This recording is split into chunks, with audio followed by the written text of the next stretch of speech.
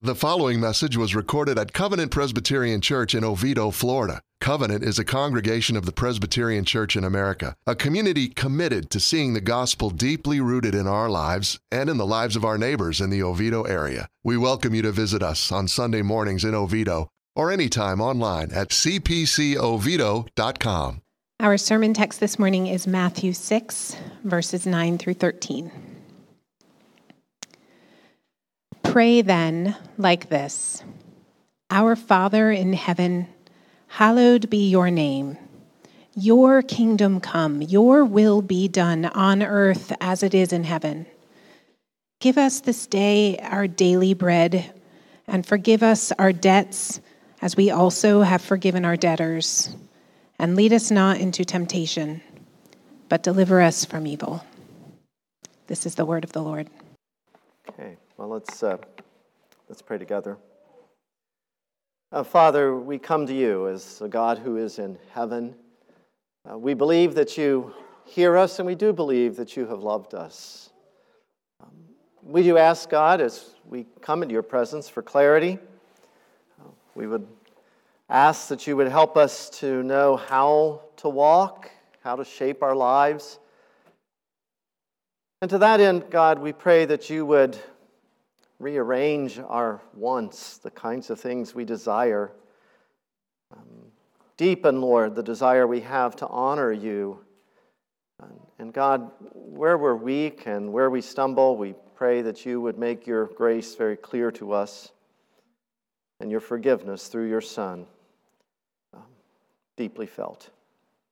We pray this in the name of our Lord Jesus, who lives and dwells with you in the Holy Spirit, one God, forever. Amen. All right, some of us eat French fries with ketchup. Now, it's a good thing I had 3 sons, because when I say one of my sons, then, it's not clear which one I'm throwing under the bus. But for one of my sons, French fries were merely a ketchup delivery vehicle. He didn't really love French fries. It was ketchup he was after. So he'd dip it in the ketchup, suck it off, take the same French fry, grab some more ketchup. The French fries were inconsequential in themselves. His deepest desire was for the ketchup. So I wanted you to think about that.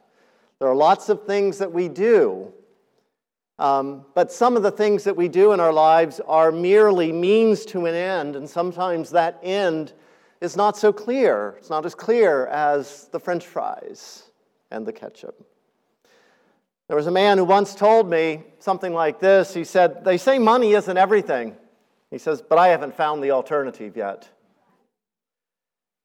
The pursuit of money then trumped many other of his desires. Many other priorities were lost under that pursuit of money, and he was very successful at it. But here's the question: what did he do with money? What good was the money? Why was he after the money? What use was that? Money was simply the French fry. It was delivering something else to him. It was a means to some other end, and I'm not sure he knew what that end was. But it's worth thinking about, you and me, the things we do, why we do them, to what end are those things aimed? Because our deepest desires, the things that are most fundamental about us, they're going to color everything. Even if we can't identify what they are, they're going to drive what we do. I stopped piano lessons when I was in 3rd grade. Why? Well, it's because all my friends were playing football, and it seemed like the cool thing to do was to not take piano lessons, but be into sports. But what was really driving that? There's something about belonging that meant more to me than the pursuit of music, a decision I now regret. But it's that deep sense of needing to belong in relationship that was driving it all, and I wasn't aware of that. I did take up piano again in 8th grade. Why? Because I woke up one morning with a sudden revelation of the importance and value of music. Well, maybe, but it may have had something to do with the fact that I met a girl and she was studying piano. We have these desires, and they drive us. These fundamental desires that are more powerful than the visible surface ones. And what needs to be clear, and the reason I address this, as many of you know, Jesus wants to shape those desires. Our desires have been bent. Sin has bent and redirected those desires away from where they need to be. Jesus desires to reach down into our hearts and to affect and impact those fundamental desires, not in a controlling, domineering, dictatorial way, but in a way that best brings us into harmony with the way things are and with the way our God has created this world, in a way that promises for you and for me the greatest contentment. And as those who are created in the image of God and placed in a world that He has made, to have our desires straightened out and reoriented in the way that they are supposed to be, is eminently good for us. Now, I have said as we come here to this thing that is called the Lord's Prayer, it is definitely something by which other prayers should be modeled, but it itself shapes and directs us at a deeper level. It directs and shapes the very nature of our desires. And you've heard this language already this morning just a bit. We're coming here to what is called the first petition, the first request. The Lord's Prayer, as we stare at it, there's this preface, Our Father who art in heaven, and then there are 6 requests, 3 and 3. 3 that seem to be directed primarily towards God, 3 that seem to be directed primarily to our lives here among others and on earth. But this first petition then, the first request, hallowed be your name, in some respects is the most obscure to us, but in other respects it is the most fundamental, because it drives itself down into a place in our hearts over which we have such little control. What do we long for? What do we desire? What do we love? And it carves that open, and it opens that and forces us to look into it. And sometimes what we see is not so pleasant. But the whole intention of this surgery is to replace those things that drive us with a deeply centered, a deeply felt, a deeply embedded desire to see God's name lifted up. The thing that we pray for here is that in all of life, but especially the lives we live, that God's holy name would be rightly esteemed or honored.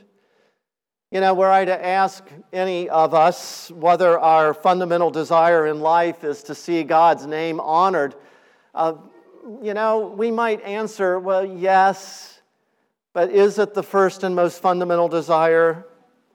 It's not always there in my heart.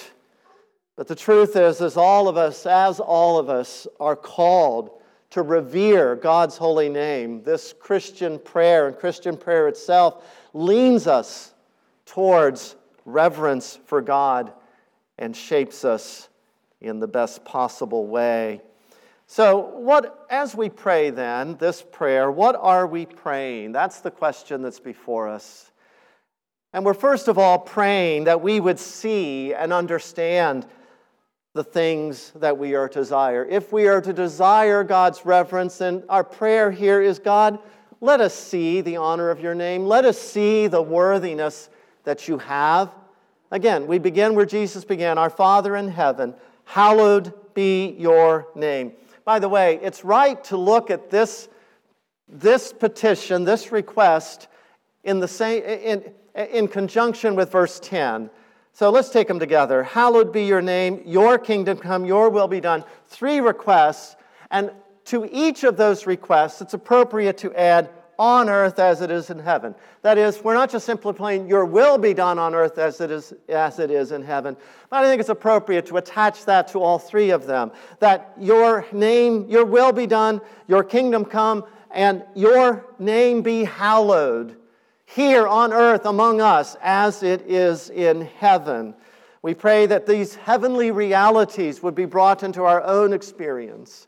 Is it possible for these things to be brought perfectly into our own experience? Of course not. But the fact that Jesus tells us to pray to this end shows us that it's not impossible either. To pray these things is to believe that substantial change can happen in our own hearts, that God believes that we can be substantially reoriented to desire that which we ought to desire. And of these first 3 things, the first is that we might see God act in such a way that His name would be hallowed, honored, that we would that we would, in our lives and the lives of others, see that His glory, His worthiness be rightly and highly held in proper esteem. Ultimately, this desire is that God would become the central desire of our lives. What does it mean to hallow a thing? Hallow, H-A-L-L-O-W. What does it mean to hallow it? We sometimes talk of, not putting somebody on a pedestal. Well, to hallow, in a sense, means to put something on a pedestal or to acknowledge that which is on a pedestal, that it belongs there and that it's right to be there, that something is lifted up, properly seen, properly valued for what it is. Now, I have, I'm going to change the illustration. I was talking with Elizabeth this morning, and I was going to talk about a bowl that is in my study that my brother helped make. And I guess I need to because I got a picture of that up here. But I am going to shift it a little bit. The bowl that sits in my study, the history of it is that my brother, who recently passed away, wanted to show Seth and myself how to use a lathe to make a bowl, to turn a bowl. And that bowl that sits on my desk is the fruit of that labor, the fruit of that day. Therefore, it's not just a bowl, but it is rather a tangible embodiment of my brother. And my affection for that bowl, in a sense, elevates that bowl or acknowledges my brother's fingerprints upon it. For me to take a drill to it so that I could drill a hole in the side and hang my keys on it or something would be to deface the object, yes, but more than that, it would be to dishonor my brother. This table that's in front of us, in a very metaphoric way, we will talk about being the table of the Lord, in a sense, our Father's table, but it's literally my dad's table. It's a table my dad made. And so I see that table, the history, the memory, the remembrance of my dad is there. I honor that. By honoring that, I honor him. I hallow him by the respect and honor I show to that thing. It would be an attack against him for me to take an axe to attack that table. To hallow a thing is to hold it in esteem. And what we as Christians are to see is that the name of God, embodies all that is true about Him, such that if we misuse that name, or if we take His name and trivialize it, treat it with dishonor, cast it aside as being irrelevant, or in any other way lessen the name, what Jesus is saying, we are to honor the God whose name that represents. And that's the reason I had the first 3 of the 10 commandments read this morning, because what's embodied in the 3rd commandment is that we not take the name of the Lord our God in vain. And, the idea there is not simply, let's not say the name of God. I was a kid, right? And my parents were trying to teach me the 10 commandments. And I remember one day trying to talk to my parents about something, and there was a word I wasn't allowed to say because I wanted to tell them something about God. And I wasn't allowed to say the word God because, being a literal little kid, I was taking that all to heart. All right? But it sounds childish, but it's not really childish, right? Because for generations, the Jewish nation refused to use that which was given by God as His name. That is to trivialize that which is greater. The name represents God, and we are not to misuse, demean, defame, dishonor, or to do anything that takes away from the glory of God. Flip it around. What Jesus is saying here, hallowed be His name. May we so honor the name of God that His purposes, His honor, His glory is that which is supreme in our own hearts. God's name is the fullness of the person Himself, and it is He who is to be hallowed, who is to be honored, worshipped, and lifted up.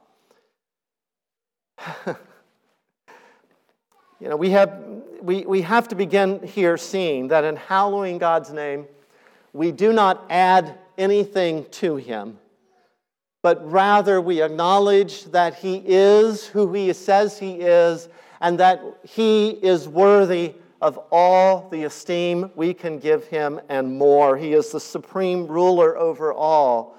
He is a spirit, infinite, eternal, and unchangeable in his being, wisdom, power, holiness, justice, goodness, and truth. And most of you know that's not me stringing together beautiful words. That's the fourth question, answer in the shorter catechism, the question being, what is God?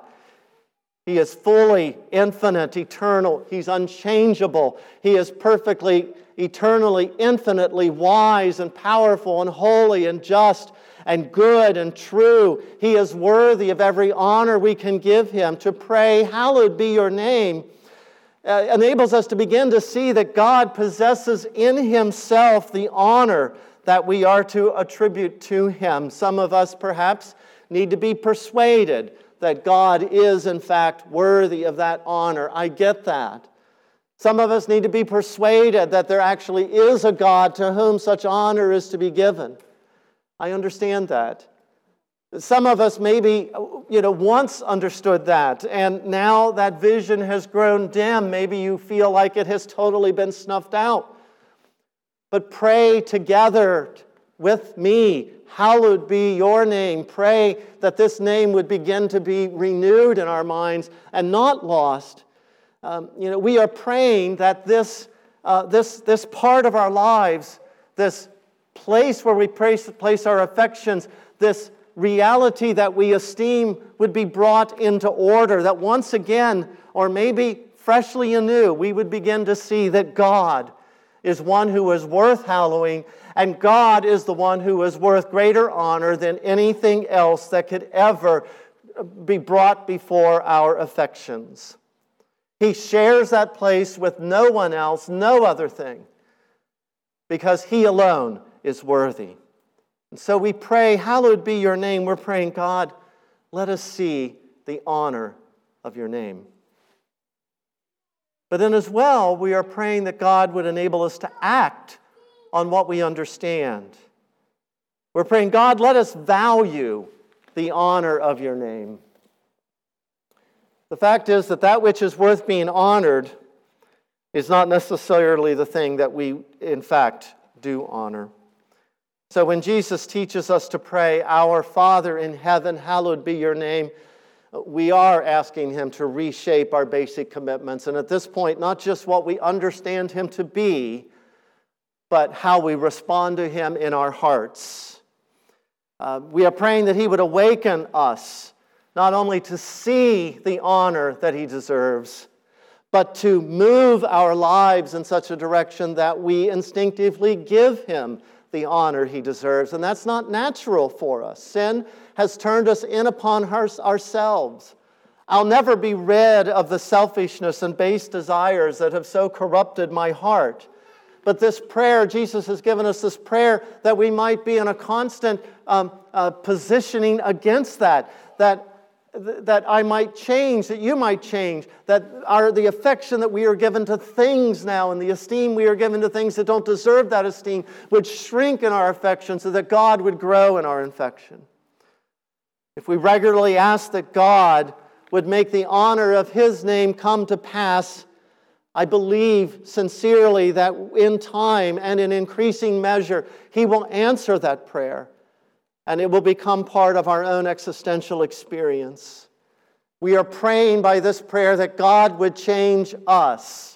It's very easy to pray something like the Lord's Prayer, whether we say the words themselves or simply use it to model something else. It's very easy to see such a prayer as that which is out there and not necessarily that which is we're asking to change our own hearts. But God, hallowed be your name. Help me to value your name for all that it is. God, change me, move me in that direction to where I wake in the morning and that which I desire is to see you exalted and your glory acknowledged.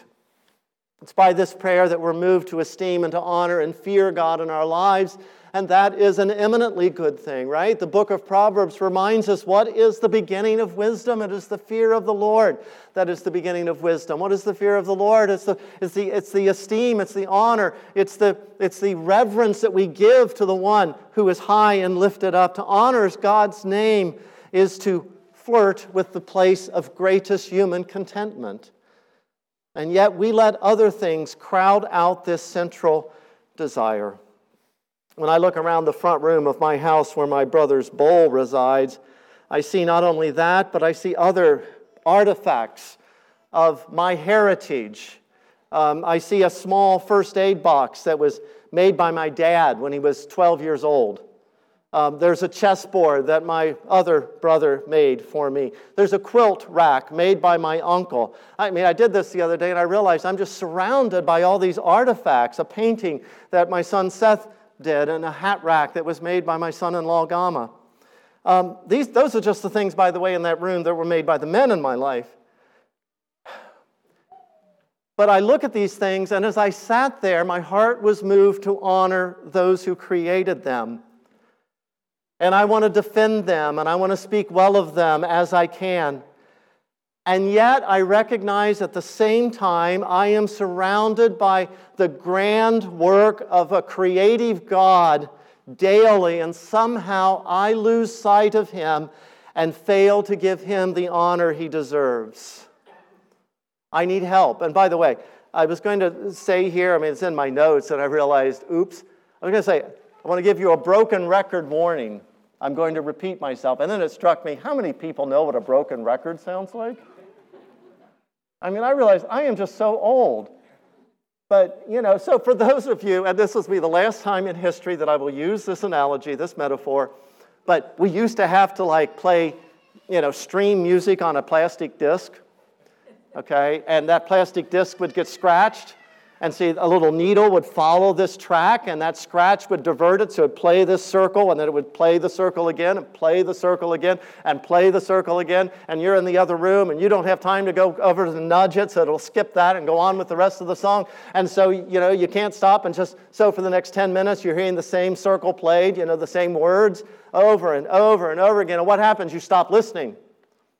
You stop paying attention to what those words were. And so, yes, I feel like there's a broken record coming here because this is what we do in worship. In worship, we come together to remind each other of the great works of God. God did this. God did that. God made this. God is at the root of that. And why do we do that? It's because we forget to give Him the honor He needs. We pray, hallowed be your name. Yes, we're praying that God would give us value for Him in our own hearts, but we need each other gathered in worship to do that. That's why we're here. That's why I am so passionate about pushing you to be here. It's not that I'm trying to guilt you in, it's Sunday morning, I got to go to church. Malachi.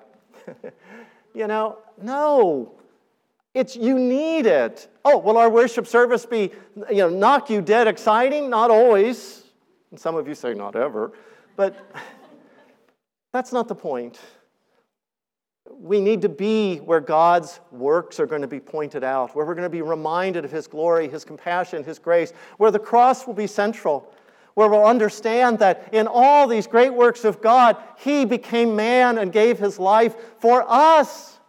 And that God in His power raised Him up again from the dead so that we need not fear that enemy. So what we do in worship is what I did the other day in my study. My brother made that. My brother made that. My son made that. We sit in worship and say, God did that. That's what we're trying to do. To see that He is holy. To see that He is good. To see that He is generous. And to see that He is worthy of our honor. Our hearts and minds lose their grip on the glories and the name of God. And in worship, we're brought back to that so that we can properly hallow Him. David prays in Psalm 51 after his rape of Bathsheba, he is broken. And one of the things he says is, restore to me the joy of your salvation. Isn't that interesting? He's not asking to return to some joy of his own experience, his own making. But he's saying, you are the God who saves. Give me the joy of seeing that you are the one who saves me. The ultimate cause of his sin was that he had lost his sight of the glory of God. And when God no longer fills our vision, we are in danger. We need worship for this. I do find it interesting, the inquisitors, as I've been reading recently in Salem, Massachusetts, who were dealing with accused witches, one of the things they would do is challenge them to recite the Lord's Prayer. It's kind of a weak way to judge someone. But one of the things that they looked for was if they could say it, did they say it right? And one of the ways in which they would, judge them to have said it wrong is if hallowed sounded like hollowed. And I thought that's a silly way to judge someone, but it's a powerful look inside my heart. Have I in some way hollowed out, emptied the name of God? If so, I want to repent of that. I want to turn from that.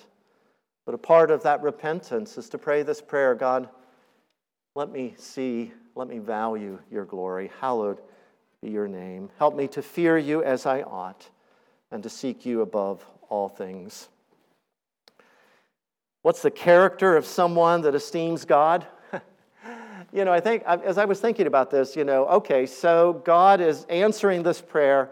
He is going to give me this grand vision of His glory, and I will want to hallow Him in everything. Does that mean suddenly I begin walking around the streets of Oviedo dressed in a white robe with some kind of sign and uttering nothing but prayers out of my life? And I say, no. It means we begin to enjoy and revel in the world that God has given us. Jesus was a carpenter's son. We presume He made tables. We presume that He Himself, in all His perfection, enjoyed the labor of people's hands. He ate fish His friends caught. Paul sold tents. To esteem God allows us to properly enjoy trees and birds and music and a well-executed alley-oop. He is good. Yes, Elizabeth, that was a sports reference. I repent of it immediately. When God's name is hallowed among us, all things creative and beautiful become the things which testify to His glory and grace. And so we pray, God, let us see the honor of your name. And we pray, God, let us value the honor of your name.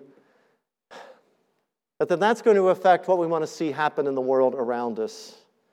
And so thirdly, we are praying, God, let us promote the honor of your name.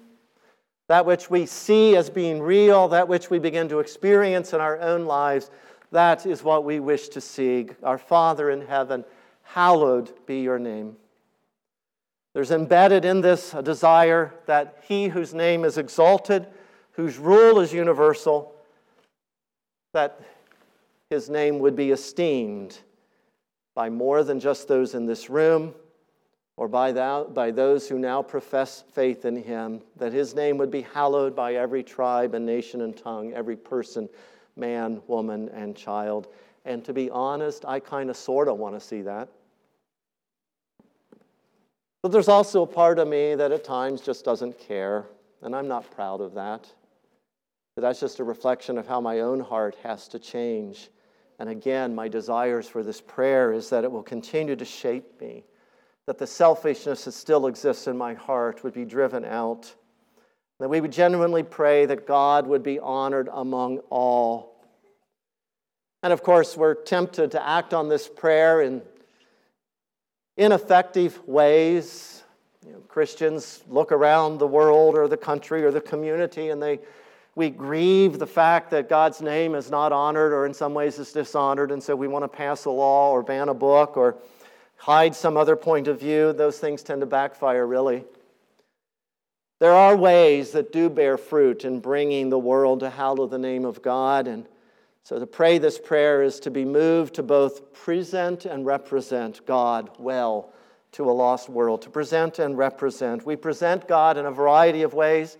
This congregation is very familiar with that. We send out missionaries. We support missionaries. We hear the missionaries report to us. We celebrate them as they in various places of the world use a variety of means to lift up the name of God and invite others to esteem Him. That is important. That is important. We want to see His name hallowed in every nation around the world. Perhaps less obvious, though, is your support of this local church as a vehicle by which we seek to hallow the name of God. Your financial sacrifice, your time sacrifice, by such giving, the name of God is hallowed in this place. Right now, for example, in the building next door, some of our friends are teaching some of our youngest members to hallow the name of God. You are allowing this to happen. The fact that we have a building next door into which this is being done and a gifted leader to oversee it is due to the sacrifice you all make. The gifts you give, we so trivially call tithes, are really keys to the vehicle we have to hallow the name of God and to present Him to the world. We present God to the world other ways. We invite the world to esteem God by the way in which we ourselves esteem Him. Isn't it interesting how Jesus Himself talks about the good works that His followers do, His disciples do? He says in chapter 5, just a few pages, a page before, in the same way, He says, let your light shine before others so that they may see your good works. With what result? To what end? That they would give glory to your Father who is in heaven. By the community we build, by the lives we live, we hallow God's name. And again, that's another broken record idea. Oh, I said I'd never do that again. Same sermon, last sermon. But we can't lose sight of it. The way we act, the way we live, the community we build is a vehicle by which God's name is glorified. So when we pray, hallowed be your name, we're praying that God would enable these things.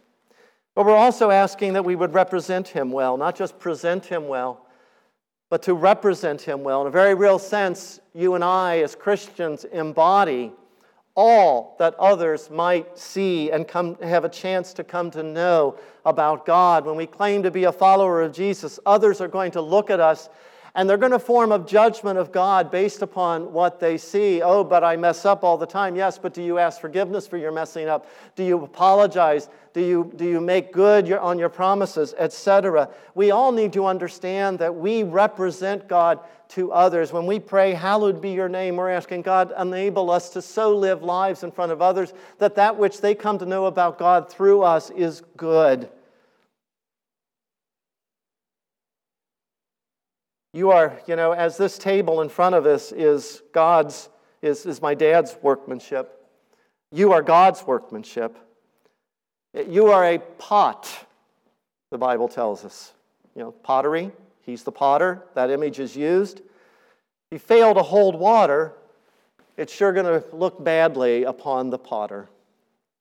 If I put a Jesus bumper sticker on my car and then give the finger to some guy in traffic, I've not esteemed the name of God.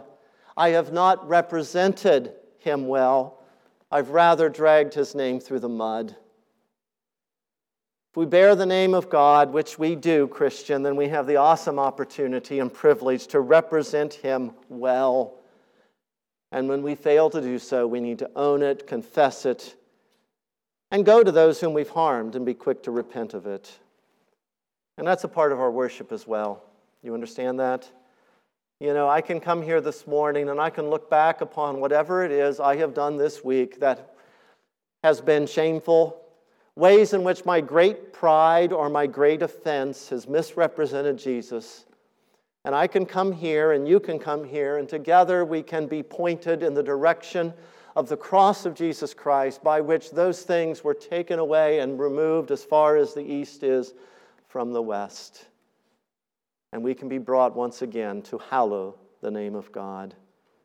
Through Jesus, by the compassion of God and the renewing work of the Holy Spirit, people of God, you are forgiven, you are enfolded in His arms, and you are loved. And so we pray, our Father in heaven, hallowed be your name, that we might present and represent Jesus well in the future that lies before us.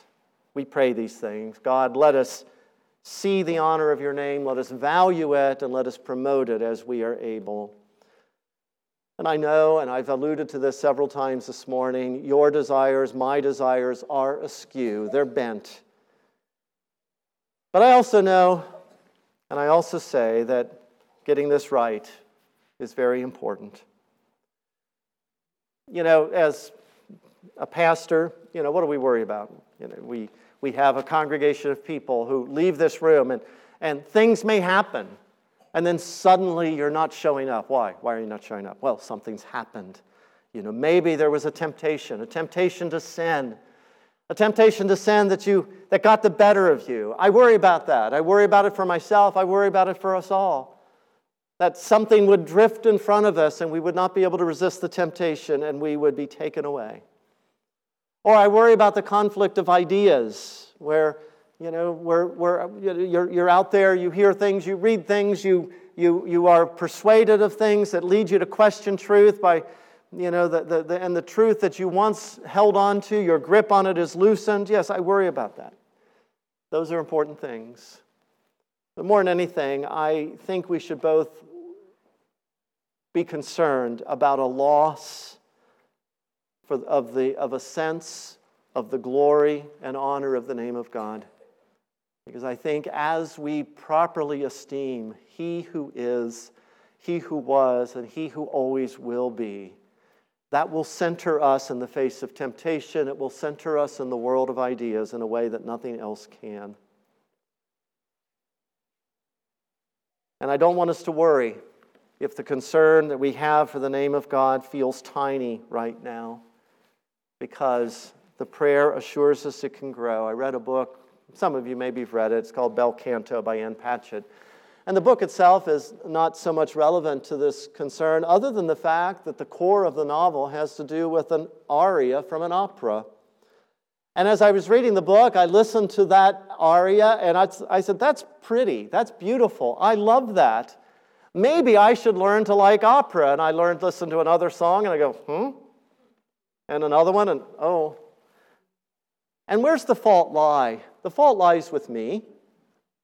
I really do believe that this magnificent music, this wonderful genre that I know nothing about, my appreciation for it can grow if somebody would come alongside of me and ease me into it and help me see some of the beauty that's there that right now I'm blind to.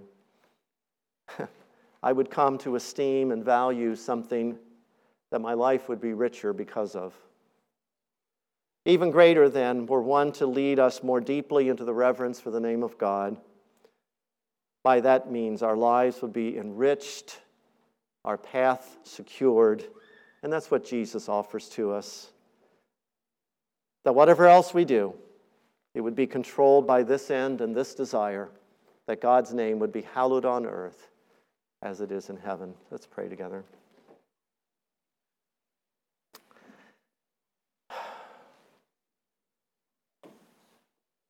I guess, Father, there's little that can be said than to forgive us for the way in which we have failed to honor you, but at the same time, Lord, to thank you for the way you have never failed to embrace us.